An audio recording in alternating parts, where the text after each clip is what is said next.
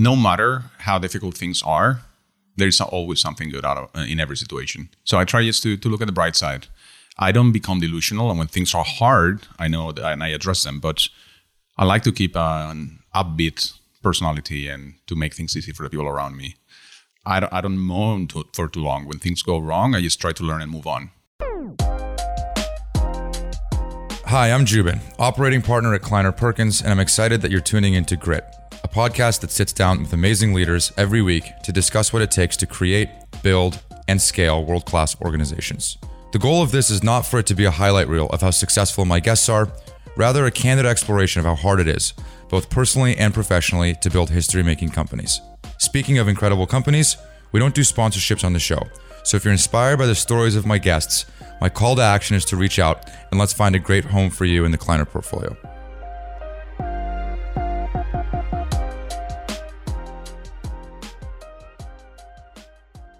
Thank you for having me. You're a friend of mine, so I always look forward to having shows with folks that I know. So I can't wait.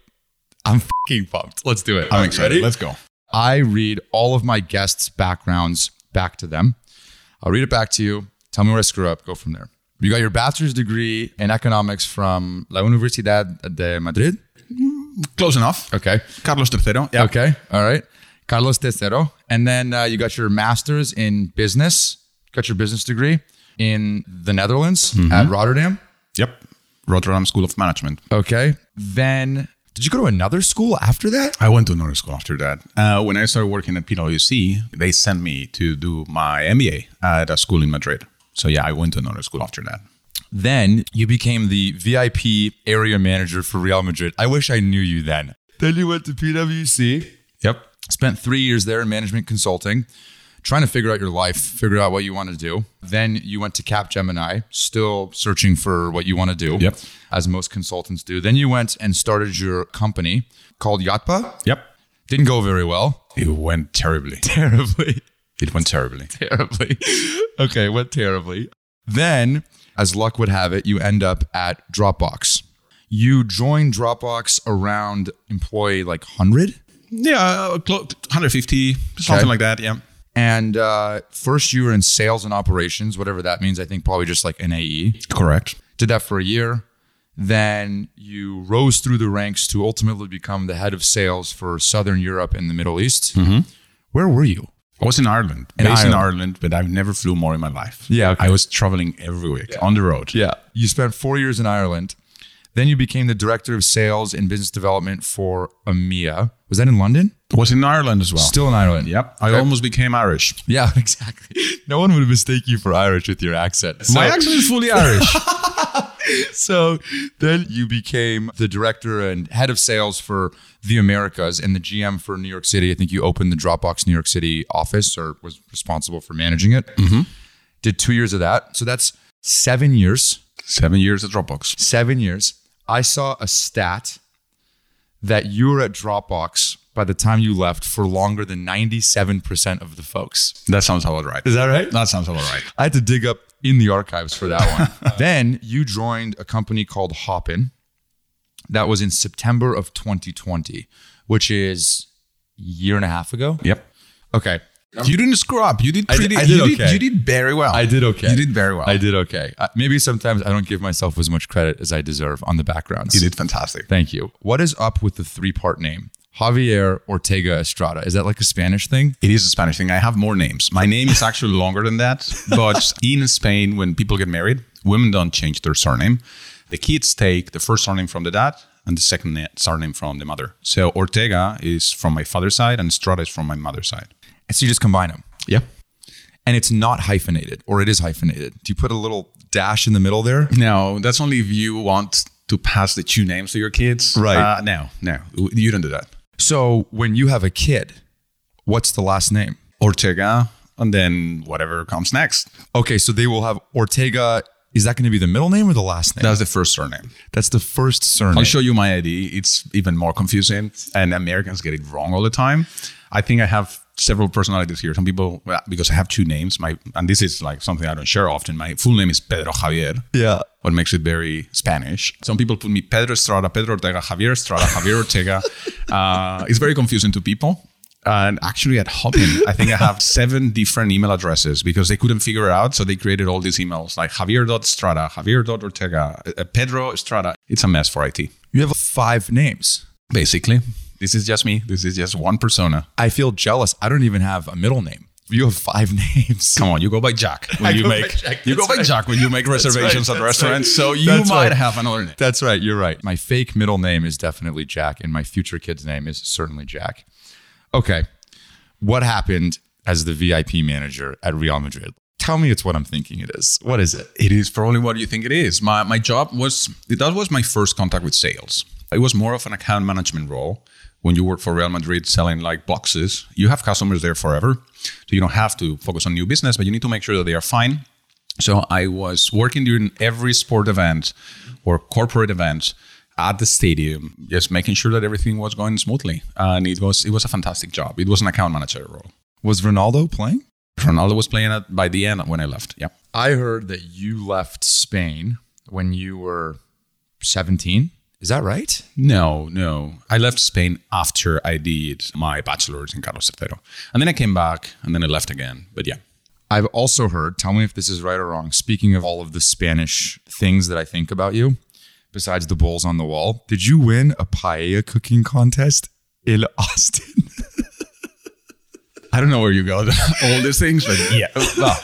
Well, we didn't quite win. We didn't quite win. Stereotypes.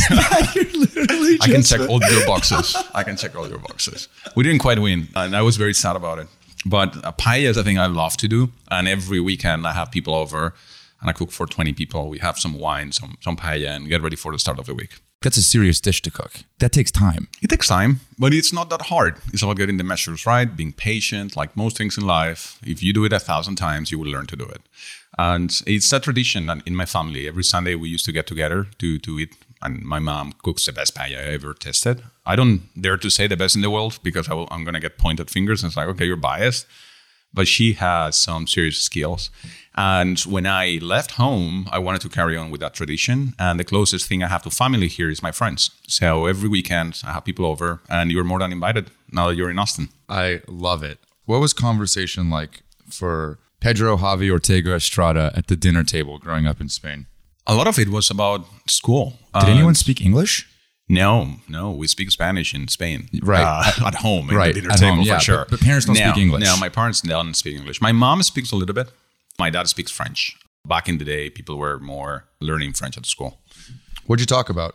Well, things you would talk as a kid, how you're doing in school, girls. We didn't talk that much about the job of my dad, but we also will talk about it sometimes.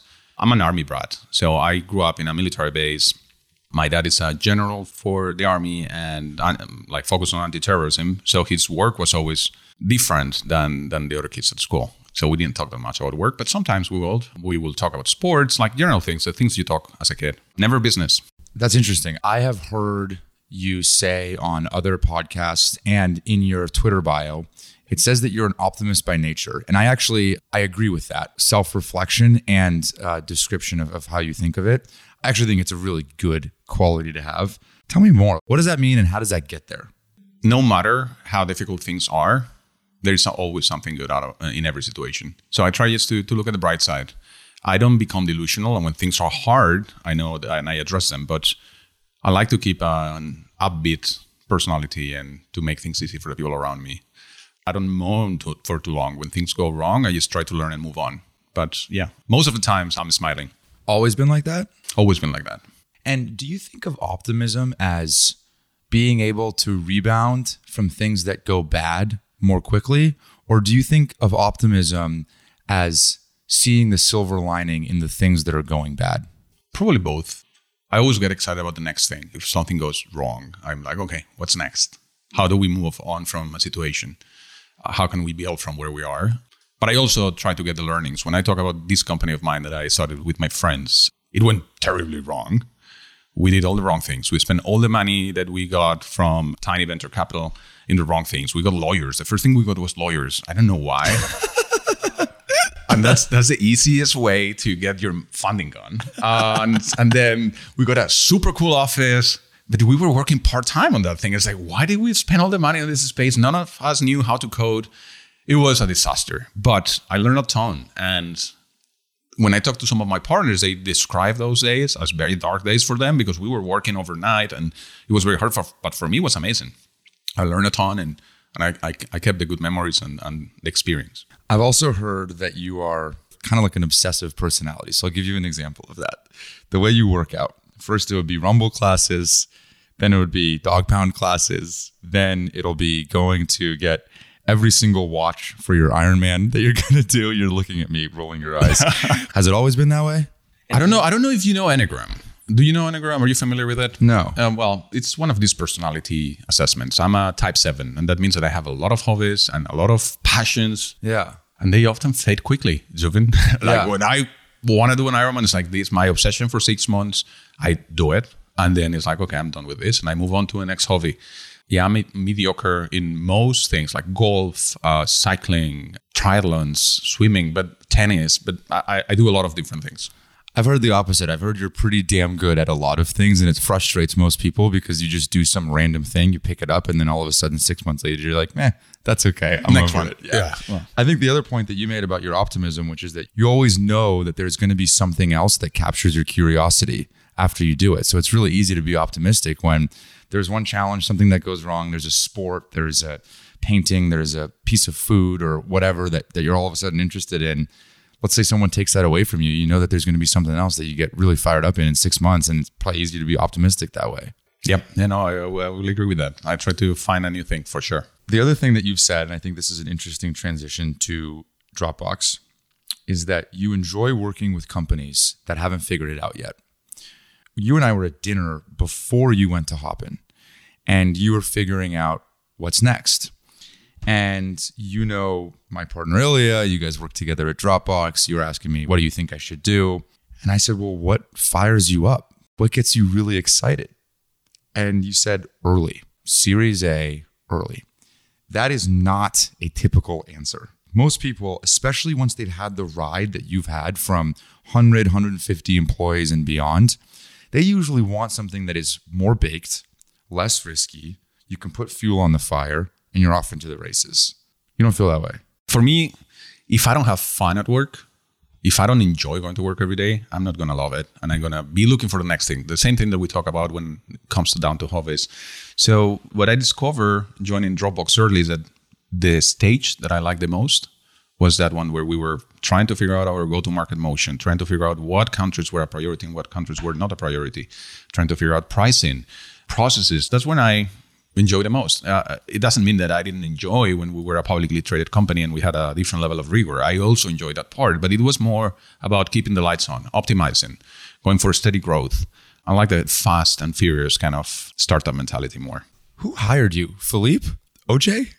It was actually Johan Button and OJ. Okay. Both of them. Johan was the person, and Ben Coggins, now at TripActions, great friend as well. I keep very close relationship with all of them. I texted OJ before this, and I said, come on, what do you got about Javi? And he said, look, we didn't overlap for that long in the kind of the regions that we were in, but I remember interviewing him. Yep. And I remember in my interview with him, he was just dripping with enthusiasm and potential. Well, that didn't surprise me, safe to say. How'd you find Dropbox? This is going to be a very weird thing. I found it through a Facebook ad, and I talk about Those work? Apparently. I will never forget. I was working on an assignment in Colombia, in Cali. I was flying back to Spain often. And once I came back to Spain one time, they told me that my assignment was extended for another 18 months in Colombia. I was like, okay, this is not going to work. I know that consulting is not what I want to do forever. I got very excited before about the company that I started that was in the tech space, or we tried to be in the tech space. I knew I wanted to work in technology, in a startup. So I started looking in the normal channels, LinkedIn, and I didn't find anything that caught my attention. And then one day, I logged into my Facebook account and I got an ad saying that Dropbox was opening up offices in Europe and that they were hiring. And I blindly sent my CV. As an optimist that I am, I was like, yeah, maybe they call me, maybe they don't, but I'm going to try. So I sent my CV, they call me. I had a pretty long interview process. I flew to Ireland, I flew to San Francisco, and I met the team, and it was great. I got the job randomly. Did you want to be in sales, or did you want to work in like hot tech company. I didn't know exactly where I was going to fit. And the role I applied for was a very general role. It was sales and operations. When you're a consultant, you're selling all the time. But you're selling your work and you're selling like an extension of the project or something else. Like you figure out a new project that you can do or try to sell to a different company. So in a way, I've always been in sales. But my first sales job, like proper sales job with a quota, was at Dropbox. And I knew that was where I wanted to spend my time. Did you have any idea what you were getting into? No idea. I had no clue. I will never forget getting to Ireland for the first time and not understanding the taxi driver. I was like, I'm such a fraud, man. I don't even speak English. Then I realized that, accents in Ireland are a thing, that I actually do speak English. But yeah, I had no idea what I was getting myself into. And until the interview, had you ever been to Ireland? No, never. And I moved there for 6 years. You moved there for 6 years. What were you thinking, like, when you pack your bags from Spain, live there your entire life, your family's there, you're leaving consulting, you had just failed in your startup, and you're moving to Ireland?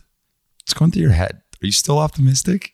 I was thinking, well, Spain is just a 2.5-hour plane ride. I can come back every weekend if I want to. And I was thinking the weather is going to suck so much. Those are the two things that were in my head. But I was very excited. The team was great. I think Dropbox in 2013 and always had to focus a lot on talent.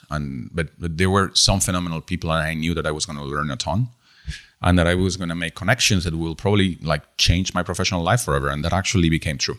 What was harder? Figuring out how to be in this new company, figuring out how to be in tech sales, or figuring out how to uproot your life and live in Ireland? I think the life component was the hardest, being far from everyone. Picking up sales, it's about process, it's about having routines, having discipline, having rhythm.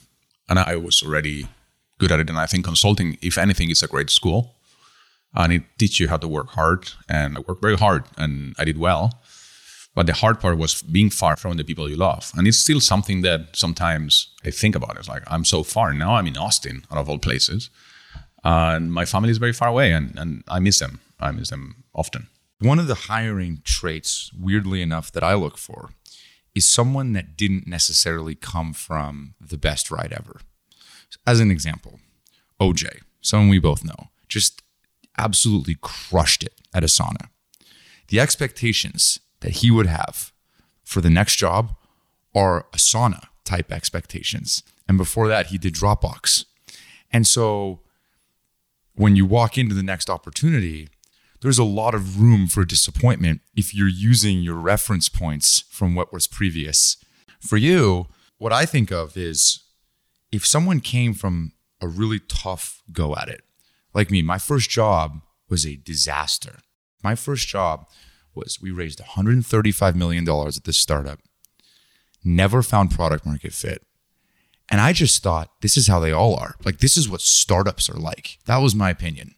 And when I went to my next company, the chip on my shoulder was so, because I never wanted to feel that again.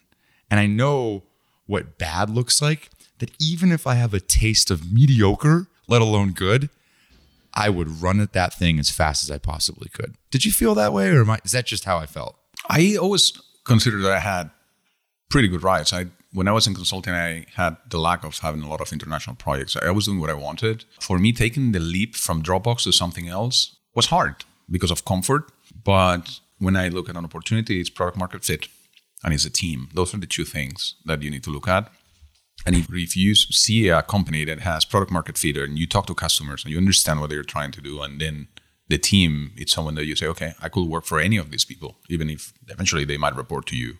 But you can see them having the potential to be your boss one day. It's like, that's where I want to be. And that's what I look at. Then, yeah, things can get hard. You shouldn't expect smooth sailing all the time. Philippe, your old boss, correct? He's your old boss? Yeah. Ish. Yeah. Your old peer. No. I reported, I was in Philippe's organization. I never reported directly to him. I had someone in between. One of the fan favorites of the show. The show was great. He's a great man. He is truly a great man. He and I walked out of the studio the day that we recorded and looked at each other. And we're like, what the fuck just happened? Like, what just happened in there? He told me to ask you about a story. He said, ask Javi how he got a large education customer in New York City to get the signature before Christmas. That's a good one. I was supposed to fly to Spain for the Christmas holiday, for the break, the 22nd of December. Our fiscal year finished at the end of the year. And there was a lot of things riding on this deal. It was a huge deal for the company. And we didn't have a signature. It was a public institution in New York City in education. So I decided to cancel my trip to Spain and stay in Christmas in New York City. And I knew that they were not working that weekend, but I knew on the 27th they were going to go to the office. So I just went to the office and I sat in the office with the contract in paper. Printed, waiting for them to show up. And when they show up, we got the signature. And we went to celebrate. But that's what happened. I stayed there. I think I waited for 4 hours. You just sat there? Yeah, I was just waiting.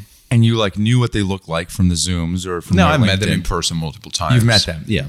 Did they know you were sitting there? They did not know I was sitting there. But they told me we will get a signature before the end of the year. And it was not happening. Communications were spotty. And I decided, yes, to go camp in their office. Why'd that deal mean so much to you and to the company? It meant a lot to me because it meant a lot to my team. It was a difference between them being successful for the year or not. And for the company, it was important because it was the largest deal to date for Dropbox. And it was something that... It was the largest deal. Yeah. Million plus. Yeah. And also it was hundreds of thousands of new users. So it was a very large one for our organization, for the sales organ. You were the director of sales for North America. And the rep on it was out for Christmas. Yep. And you went. I went there, yeah. I imagine whoever that rep is would work for you anywhere, ever again. That's unbelievable. Yeah, thank you. We closed the deal. And to my knowledge, they're a happy customer of Dropbox still. So happy to see that. What was their face like when they saw Javi in the lobby? They were surprised. No shit. They were surprised. But the contract needed wet signature. That's what made me very worried. And... As opposed to a DocuSign. Yeah, they wouldn't accept it for higher education. I.e., they needed to print it out themselves. They had to sign first and I had to sign second. Right. And so you're thinking there's only 2 to 3 more business days left in the year. And this thing cannot get couriered to Spain. If I'm in Spain, I'm not going to make it on time. This is not going to be fully executed. And there is already enough friction in this deal that I'm nervous about it. Mm-hmm. So I'm just going to reduce some variables out of this thing. And so they signed it and then you signed it? Yeah, I signed it there in the office. I took a picture, sent it to all our exec team, and everyone was very happy. Oh, you must have gotten absolutely trashed that night. That must have been so fun. Oh my! I would have that thing photocopied and framed. It was a fun net. That's a great story. One of the things that, as I was reflecting on the way over here, that I wanted to ask you about was like, you went through and up the organization pretty quickly at a pretty young age. Why? The consistent theme, and this is just a hunch that I have, in what folks that have worked with you have told me, and just what I can glean from your resume, is that you seem to put the company first a lot. Whether that's where you live, moving to Ireland, never been there, whether that's being far from your family, whether it's showing up to the office of some company and not going back home. Do you think that's a big reason? Do you think people can just tell? I don't know. I'm just guessing. I would think so. And this is where, this probably comes from my family. And this is what I've seen growing up. When you are, and this is like credit to my dad and my brother is in the same line of work, they are anti-terrorist officers. They put their lives for a country. There's nothing bigger than that, in my opinion. And I think I've learned to put a bigger purpose before my own at times, with a lot of difference, obviously. There is no comparison between putting your life at risk or sitting in an office waiting for someone to sign a paper. But it's a value that I've learned since a young age, and it's definitely helped me. Dropbox was probably the preeminent product-led growth company. Incredible ride. To go from where you were to find that company on a Facebook ad to then have the ride that you did is insane. Are there any moments that stand out to you that tested your optimism, for lack of a better phrase? Yeah, I think there's always hard times and you need to be okay with it. It's about how you move on from them. I think the challenge that I had at Dropbox is that it's a product-led growth company. So product, it's always the top priority, and getting resources for sales sometimes was not the easiest, but we made a lot with it. And I think we demonstrated that sales was a very valuable part for the company. How much revenue was the company doing when you joined? 10? 20? Yeah, it was in the hundreds, 250, 300 million. I don't remember. Dropbox was? Yeah. They had 150 people-ish and they were doing 200 million? That's insane. And when you say it was hard to get resources, this is not uncommon for what we think of as product-led companies, which is that the founders of these companies often have this preconceived notion that is almost always unequivocally debunked over time, which is that the product should sell itself. Is that fair? That's fair. Building a sales team, it's expensive. And when you are already being successful with the product itself, you consider, well, do I need to invest X amount of money to get X amount of incremental revenue? So yeah, that belief is true. And I will say that always it gets debunked. Sales brings a ton of value to companies, and especially it helps you change your motion and tap to customers that you wouldn't get otherwise. If there was an opportunity that you were really excited about at Dropbox, and they said you have to move to what you would think of as the shittiest place in the world. Right here. Yeah, Austin, Texas. Yeah. Would you do it? No, I love Austin. I will have done it, yes. I mean, I was living in Ireland, and I love the Irish people. Is that one of the places where you were like, I can't believe I'm going here? I was surprised to see myself there, yes. I was surprised. And if you had to stack rank 50 countries that you would want to go live, do you think Ireland would have even made the list? Probably not. But then I met wonderful people, and this is back to my optimism. It changed my life, and it changed who I am now. I love Ireland, and I have a very special connection with Ireland and the Irish people, but I would have never picked it. 97% of folks, I think outlasted is a tough word, but you stayed longer than. Looking back, it was 7 years or whatever. Mm-hmm. You think that was too long? No, I think I left at the right time. I always learned while I was there, and you need to know when to leave places and how to leave places. And I think I left in very good terms, and I don't regret a day that I stayed there. What was your signal to you that it was time to leave? I'm not going to say I was bored, because I was not bored. I had a lot of work. But I remember looking at our sales plan and looking at my headcount being relatively flat for the year, and my target not being triple-digit growth. And I was like, I miss those days. I want to go back to triple-digit growth. I want to go back to scaling teams aggressively.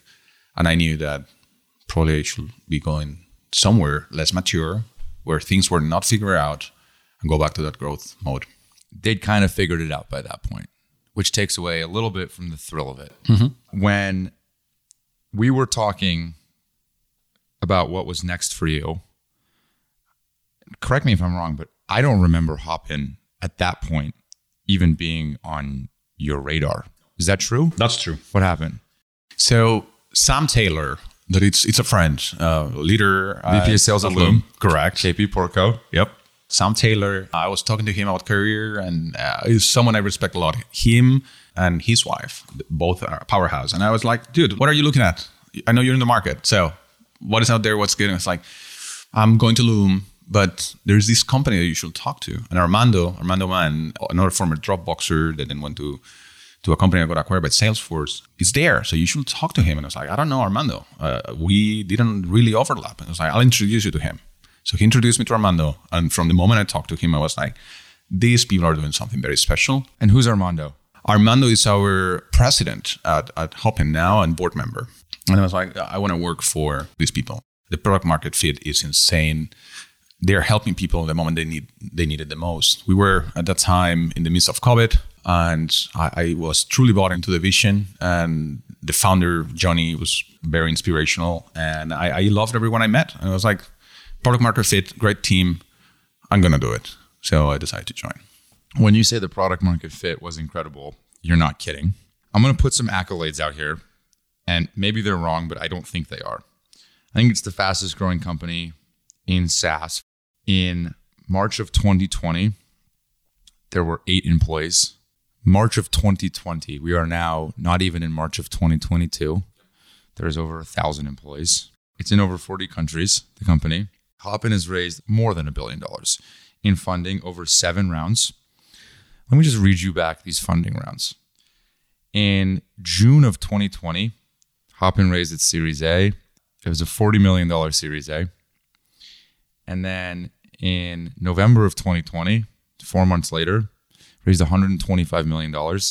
You came in between the A and the B. And then in March of 2021, 4 months later, Andreessen, General Catalyst, IVP, raised another $400 million. And then in August of 2021, Altimeter did your Series D for another $450 million. So in 2 years, the valuation of the company was almost $8 billion. Is that right? That's correct. I think it's the fastest growing company I've ever seen in this time frame. So when you say extreme product market fit, I don't think you're exaggerating. It's the fastest growing European startup of all time by valuation easily. I don't think that's a question in the maturity of it. It is the number 4 fastest growing product by G2. And it was founded by Johnny in June of 2019 when he was 27 years old. Juvin, those are great metrics, but I always tell people that those are vanity metrics. For me, what mattered the most is actually solving problems. And like more than all those numbers, it's the customers. Who are we helping and what are we solving for? Sometimes it's better to be lucky than good. He was working on this thing before COVID happened, had built the product. Can you tell the story? Because I find it fascinating. And I imagine it was something, when you say he was very inspirational, when I hear him talk, the way he tells the story of the company and how personal it was for him and why he was doing it, I was listening to him and just thought, I get it. This makes a lot of sense to me. I don't think it would have resonated with me in the way that it did unless he said that personal story. Do you agree with that? Yeah, no, I do. And the personal story, it got to me. I've been very close to people with autoimmune diseases. And the story of Johnny was, for me, fascinating. Like when he finished college, he saw everyone going to events, people networking in person. And he was very sick. He was very ill. He was at home. He's an engineer by trade. He was like, I'm missing out. I'm missing out on connections. I'm missing out on opportunities just because I'm home with this illness. And he decided that he was going to try to change people mingle with each other, or like the way events happen. Events were not a hot industry before COVID for tech. It was an industry that moved a lot of revenue, but the technology that was there was far from great. And he saw an opportunity and pursued it because he wanted to be closer to people while he was not able to go. Then what happened a few months later is that everyone was in the same situation. The whole world was in the same situation, and no one was able to communicate with each other and to feel close. And that's how the company got started. When you say it like luck is better sometimes than good, I actually think that his vision was from the get-go very, very, very solid. And yes, there was events that accelerated growth, but I believe that the future of events will have been changed at some point or another anyway. When you met him, was it on? Did you know? You just kind of had a gut feeling because you were pretty deep in the valuation of other companies. I would say they came in the last 2 innings. Yep. Is that fair? Yep. Yeah, I was very close to go in a different direction. And then you kind of knew in your gut. I love the team. I love the product. And I thought it will be a great opportunity. And I was very aligned with the vision. Yeah. And I think everyone experienced that in the last 3 years, or I don't even know how long this has lasted. But yeah. We always have craved those connections and getting closer to people. And I felt that we'll be helping a ton of companies, a ton of people. We have a consumer part as well. And yeah, I knew I wanted to jump to that opportunity. How many people were on the sales team when you joined? 7. 7 reps. 7 reps. No, there was a leader, great leader, still in the company, Brona. She's phenomenal. And she was the first sales leader in the team. And you were tasked with revenue, net new revenue. Go grow the business. Yep. That was it. That's the use of it. And when you stepped in, was it f***ing on? Like, was it like... It was on. The reps didn't have time. My first priority was how do we optimize coverage? How much inbound was there? 100%. It was like too much. Yep. Too much to handle. When I got in, we were taking days to get back to customers. Very hot leads, very qualified leads. I want to buy. Like kind of lead. And we didn't have capacity. So the task was to work on the process, because like our process was the process of a 1-year-old company.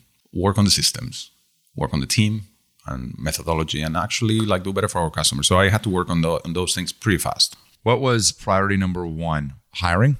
Or did you want to build the foundation of the house before you started putting artwork of bulls inside of it? So one of the things that we always talk about in the company is hop and speed. And we had to do things at the same time. We had to hire people while we were building the process and where we were rolling out new tools. The capacity of that organization to absorb change is enormous. And that's what we were looking for when we were hiring. But we had to do everything at the same time, Joven. It was fun. I didn't have a lot of time, a lot of free time. None of us did. How did you prioritize what to do in a day? How did you, on a Sunday, when you're cooking paella for your friends, how did you start to think about, what the hell do I do this week when there's so much to do? I guess my instinct would be, how do I make sure that every inbound order that's coming in is fulfilled? Mm-hmm. Is that priority one? Priority one is always customers, for me. Whatever customers always goes first. But the reality is that you cannot focus on what's on fire at the moment. Because if you only focus on firefighting today, you're not going to be able to build anything for the future because there was so many things happening. So my priority was actually building the foundation. That's what I did first, while trying to manage our customer demand to the best of our abilities. But it was building the process, building the systems, hiring, and changing the way we were operating. One of the startups in our portfolio, I was just having this conversation with their head of sales a week or two ago. They have so much inbound. I think you know this company. They have a very ambitious 4 to 5x goal to step up to next year. Next year being this year. We are in February of this year, and we have 5 reps, and the CEO can send one tweet and literally drive hundreds of leads. It's a remote enablement company. And he was very, very focused on hiring functional leaders first. He said, we've made this mistake before. We've hired individual contributors. Then we brought in leaders. And my perspective was, dude, we don't even have a capacity model done yet for what we need to hire, let alone the leaders that we need to go hire, let alone hiring functional leaders bi-coastally who then go hire other people. We're not even going to get them till June, best case. And then they got to go hire people. In the meantime, we have hundreds of orders sitting there waiting to be fulfilled. I'm leading the witness, but how do you balance making sure the infrastructure is there, in this case, leaders to make sure that the reps are successful, versus hiring the reps to then just manage the customer demand that's already right in front of you? So that question makes sense? It makes sense. And it's, what do you do first? Make sure that you can fulfill those orders or get someone that can point you towards the right direction and build something that you are going to be able to scale down the line. I don't think there is right or wrong answer. I think bringing a leader first is going to avoid a lot of rework. You're not going to have to redo things. You're going to have a direction and hopefully a reference. The problem of not having a leader is that everyone will do differently and you don't have consistency. The customer experience will be not consistent or very different depending on who is doing what. I will agree with that CEO. Get your leaders, get people that can scale and look 10 steps ahead. So let's play that a step forward. Mm-hmm. You want to go from 5 to 25 million of ARR this year. Yep. You have 4 reps. Yep. No leader. You haven't even wrote your JD yet for what a leader should look like. How the hell are you going to get to that number if priority number 1 is hiring the leaders? And I'm not saying one CRO. I'm saying a leader in the East, a leader in the West, a leader in London. Then we build. Yeah, I think you need one. You need one person that can take that role even if it's interim. And that person can be internal or can be external, but you need someone that's taking decisions. Otherwise, if you don't have anyone to make the calls, you're going to end up dragging on decisions. And I will start with one person and build from there. But you need sales capacity. You need to get your reps in place as well. There's no way that you could have known this was what it was going to be. Like, there's no way that you knew that this was the ride you were going to be on. At what point, when you stepped in, was it pretty obvious to you what you just walked into? I think it was before coming in. Part of my due diligence process was to talk to existing customers. And it was not through the company. It was like, who's on their website? Who do I know in this company? So I called them and was like, how are you using this product? What are you solving for? What has been your experience with the sales team? Have you had any experience with the sales team, or are you swiping a credit card? I try to understand very well what I was getting myself into. And when I understood the level of demands that the company was having and the reactions of customers, like one of the things I love at Dropbox was that people say, I love Dropbox. People love the product because it was simple, it just worked, and it was solving problems. I got a very similar experience with Hopin. People say, I love Hopin. It's a very different way of doing things. And then I also understood the viral component that it had. And that for me was very important. Every time you attend an event as an attendee, you can become an organizer. You're exposed to a new product. So I like that. And I thought that the company had a ton of potential if we executed right. I assume most of our audience knows what Hopin is, but maybe for those that don't, can you give the 30-second, what does Hopin actually do?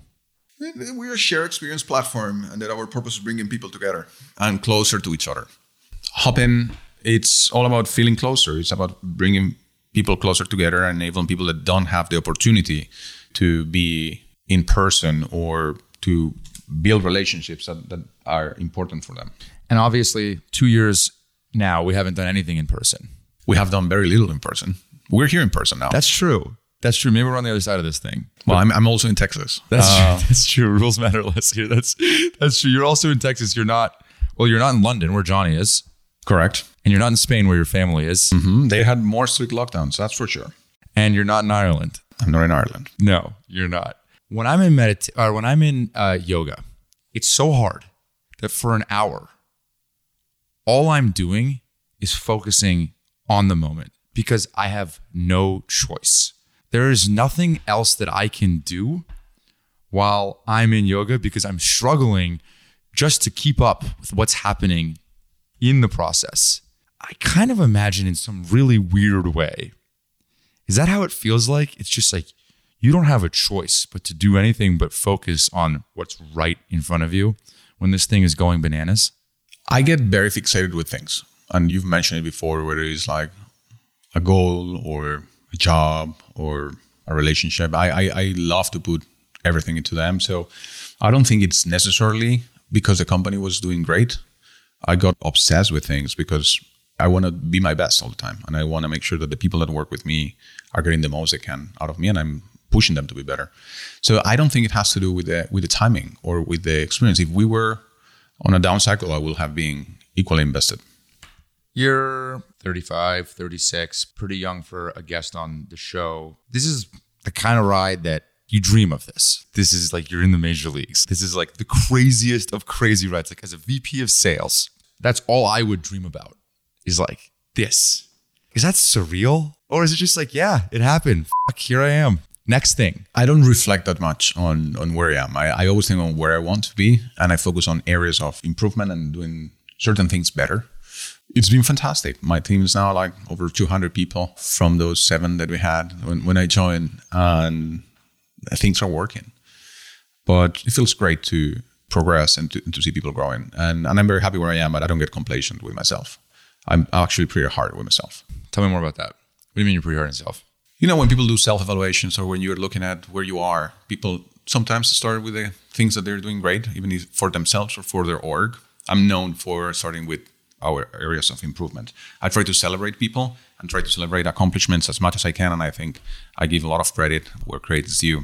I'm just trying to get better every single day. That's what comes first. Thinking on what can we do differently if I had to do this deal again, or if we had to roll out Salesforce again. Where did we mess up? What do I have to look for the next time I do this, or like we do this, or we go through a change? So those are the things I focus on mostly. I'm pretty hard on myself. You are hard on yourself. I'm pretty hard on myself. I think it's like an overachiever syndrome thing. A lot of my guests are hard on themselves. I think it is a double-edged sword. It's kind of what makes you be able to achieve the things that you want to. Sometimes it's just kind of annoying. Isn't it just like, God, can't I just give myself a break every once in a while? Do you ever feel that way? Or you think it's great? You think it is a perfect competitive edge for you?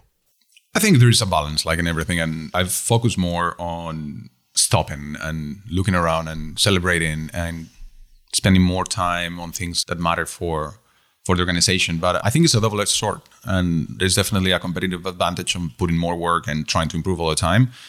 but it's probably harder to be fully satisfied and to finish a quarter and say, this has been a great quarter. I always say, this has been a great quarter, but, and that but is what I start focusing on for the next quarter. Did it feel how you thought it would feel going through this? No, it's hard. Very often people think, yeah, you're doing great. Your company has done all these amazing things. So you have an easy job. Or you have all the inbound leads that you could need. I mean, that's nice, but it's not sufficient. It's a competitive market. It's a crowded space. And we're growing so much while we're building this thing. Everything breaks all the time. And what works today doesn't work 2 months from now. We know that we are building bridges all the time and we're going to have to replace those bridges. But yeah, no, it feels how I wanted it to feel. It feels real and it feels like a work in progress. Any things that broke that you feel like if you were doing this again, you could have avoided? The reason I ask that question is because everyone thinks they can prepare for these situations, but there's never been a Hopin that grows like this in this time, in this market, in this environment. It's very unique. All these companies are. Any lesson, anything that you think about, any order of prioritization, hiring criteria, maybe speed versus quality and how you balance that if you were to do this all over again, you would really focus on? I think we've done a good job managing most of the priorities, but I will focus on always on talent. And when you have the pressure of doubling your sales team or any team in a short period of time, people tend to drop the bar. And this is something that I deliberately focus on not doing. I've slow hired at times, even though the business was asking us to hire faster, because I wanted to maintain the caliber of people that we were getting in or increase it. So that's a common mistake that can happen when you're in hypergrowth. And for me, talent always comes number one. And that's something I wouldn't change. How do you make sure the bar doesn't lower? Focusing on attributes. Like, it's easy to look at a CV and say, okay, this person didn't go to this school or whatever. I like building, and I think you had a lot of guests that have talked about this in your podcast, diverse teams. So in order to reduce the bias, is focus on attributes. And for sales, we focus on curiosity, self-awareness, and tenacity.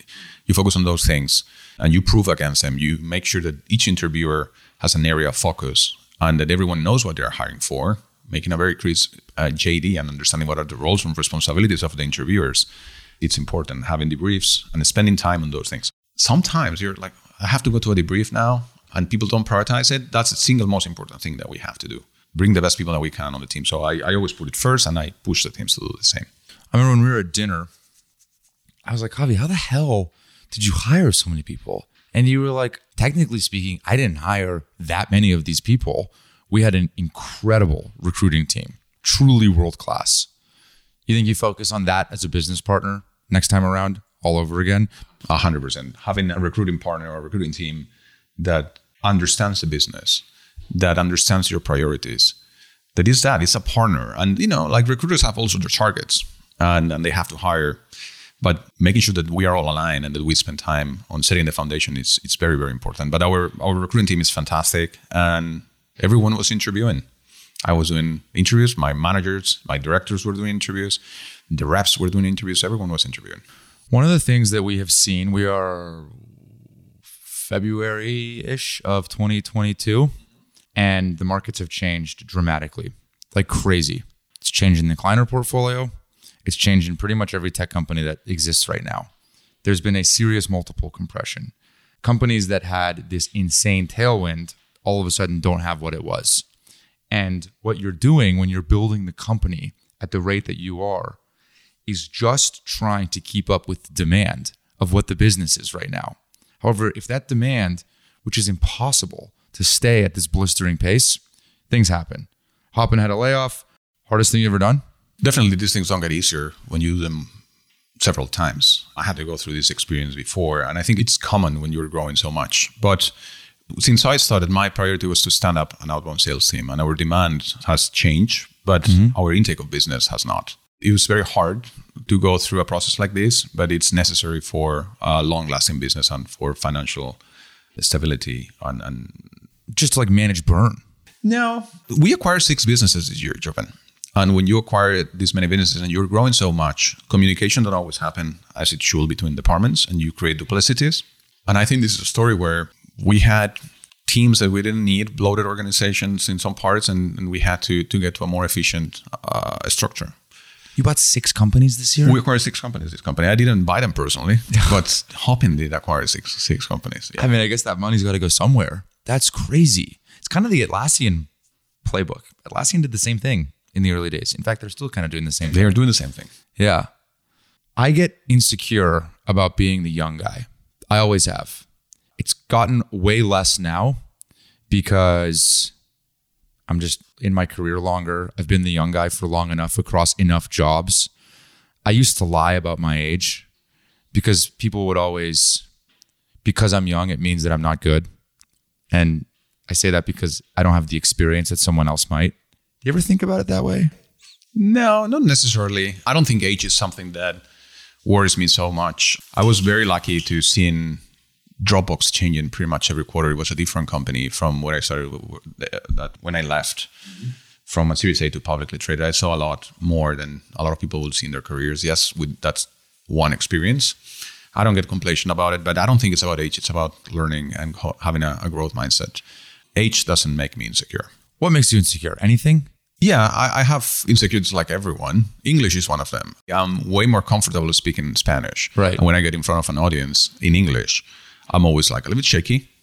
It's like, okay, I'm going to mess it up. I'm going to say something wrong. And I tend to say things wrong all the time. But yeah, like everyone, I have insecurity of failing. I wouldn't say I have an imposter syndrome. I have known a lot of people that have that. I don't think I do have it, but sometimes I need to check myself. I'm young and I'm where I am, and I want to continue growing and learning and being humble.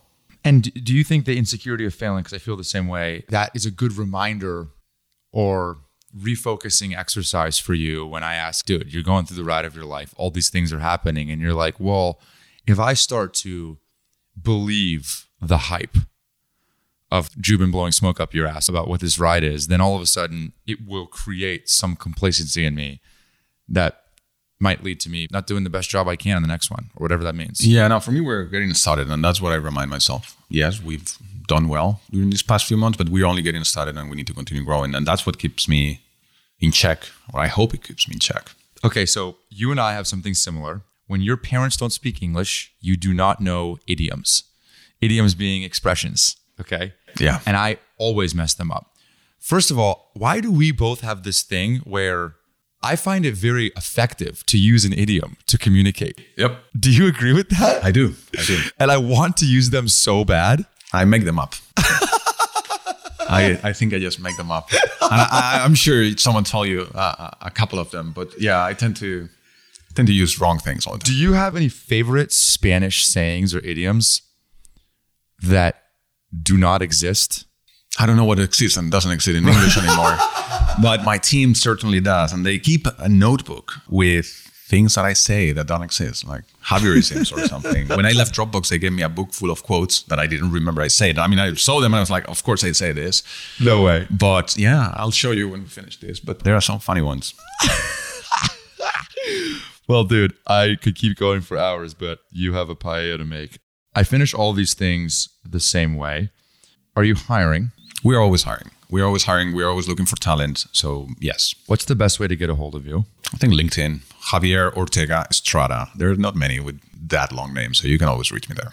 And then what does the word grit mean to you? I think it means perseverance towards a goal, stamina, and its resilience. Pedro Javier Ortega Estrada, thank you. A pleasure. That's it. Thanks for listening. If you're just discovering the podcast, we have a lot more episodes from organizations like Snowflake, Twilio, Slack, LinkedIn, Box, etc. If you want to keep up or support the show, the best way to do so is by following us on Spotify, subscribing on Apple, and leaving a review. Also, we love feedback, so feel free to email us, grit@kleinerperkins.com.